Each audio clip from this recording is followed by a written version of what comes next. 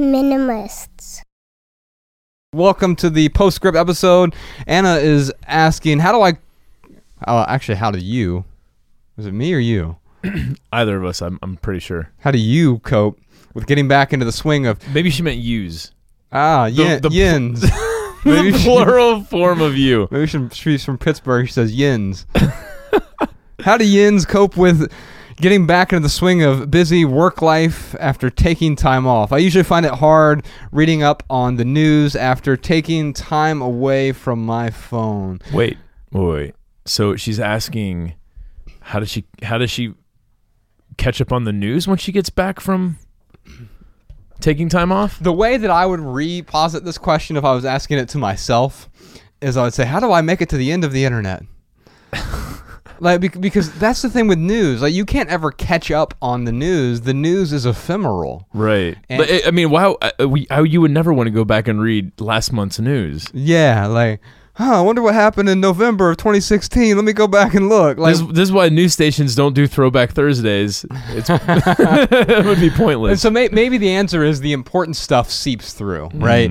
And the thing you were talking about on the regular podcast, Ryan, when you were saying the guy who came to our event and he had 800 articles on his phone, and you held him down and forced him to delete every single one of them. No, I just suggested that he did, and he did. You slapped his phone out of his hand. And he was very happy he did. And he thanked me for it later. You're going to thank me for this later. and so he deleted all that, and he felt so good about it. So what if letting go of the need to like have this additional news, catching up on past news, maybe you don't have to catch up because the breaking news is already broken, or the news is broken. Oh my God. Broken news. You just blew my mind. Yeah, and so I think it's a separate question though. How do you cope with getting back into the swing of a busy work life after taking time off, right? And so, man, I don't want to get back into a busy work life. Right? Like, I think after taking time off, you probably want to get, so you and I aren't taking time off right now, but we're in a slower period. We're in a period of rest and pause and healing and reset and recovery. But I don't want to say, all right, now how can I get busy again? Yeah, if anything, I took a break to not be busy, and that's the last thing I want to come back to. Yeah. And so I think it goes back to the saying yes to the things that are most important. So whether that is identifying what is important and not urgent, and then making the important things urgent, and then taking the things that are urgent but not important and deleting as many of those as possible. Yeah. But maybe Anna's asking like how to get back into the swing of things in general. So maybe not just the busy work life, but because I know for me, it used to be really difficult to like get back into my workout routine. Because when I'm on the road, I walk a ton. I will do push-ups, squats. I think Mariah and I went to the gym twice. Yeah. The whole time we were traveling just this last time, and we still got plenty of exercise in, but it wasn't like the typical routine of exercise that we're used to. For me, like, routine is a good word because like I need something to help guide my day and to guide my week.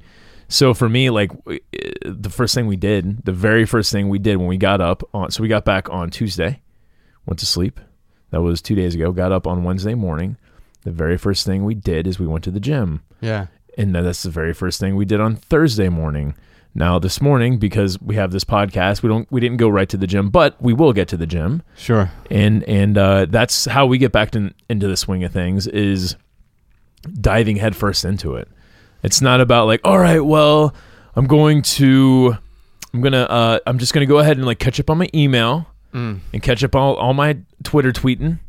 And catch up on all my Instagram messages. That's putting the urgent thing. That's making the urgent things that are unimportant important. Right. And then next week we're going to start our workout routine. Yeah, because then next week will never come, because next week there will always be something you can make urgent. Exactly. There's always a new emergency that you can make up. The reason I use the word habit instead of routine is I accidentally formed a routine that was full of bad habits for me, and especially back in the corporate world, because it was like, well, my routine was get up and then immediately check email, check my BlackBerry, and the day was sort of propelled by other people's urgency, other people's emergencies, and my routine was based around what everyone else was telling me to do, either directly or indirectly. When I talk about habits, when something becomes habitual, it's because I have removed the routine of yesteryear. Now, and we can use these words interchangeably, just like we were talking about content versus creations earlier.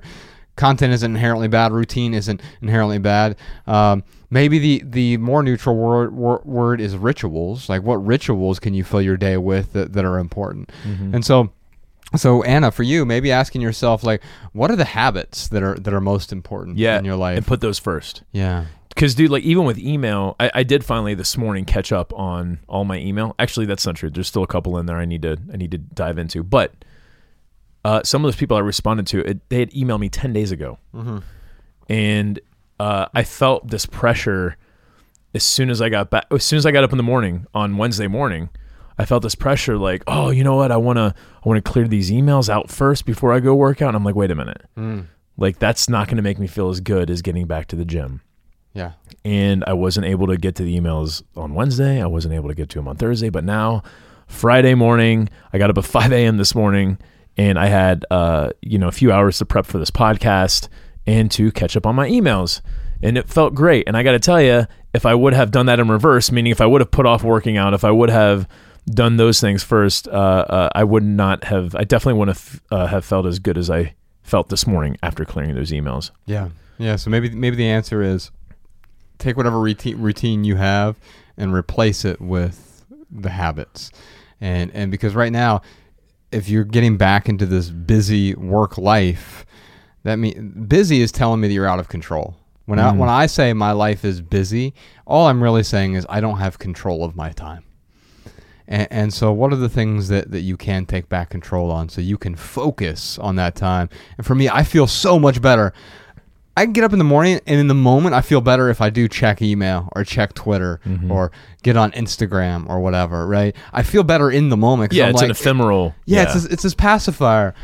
But you know what? When I really feel better, when I've written for 2 hours and I've exercised for an hour, and I'm 3 hours into my day, and it's 6 or 7 a.m. at that point, and I'm like, oh wow, like now I've got this whole day in front of me. I've set myself up for success, as opposed to I've cleared my inbox this morning. Who cares? Yeah. Anna, I think the best piece of advice we can give you, which has nothing to do with your question, is figure out how you can have a less busy life. Start there. Yeah. And what are you going to focus on? All right, Patreon supporters, thank you for your support. It's because of you that makes all this 100% advertisement free. We got a bunch of really interesting stuff coming for you really soon. We've got a live stream coming out. What is it? April 24th, I believe. And then every Saturday, we're putting something into this private podcast feed over the course of the next 5 or 6 weeks, I think. So a lot of new, not content, but meaningful creations. We'll see you soon. See you next time. The Minimalists.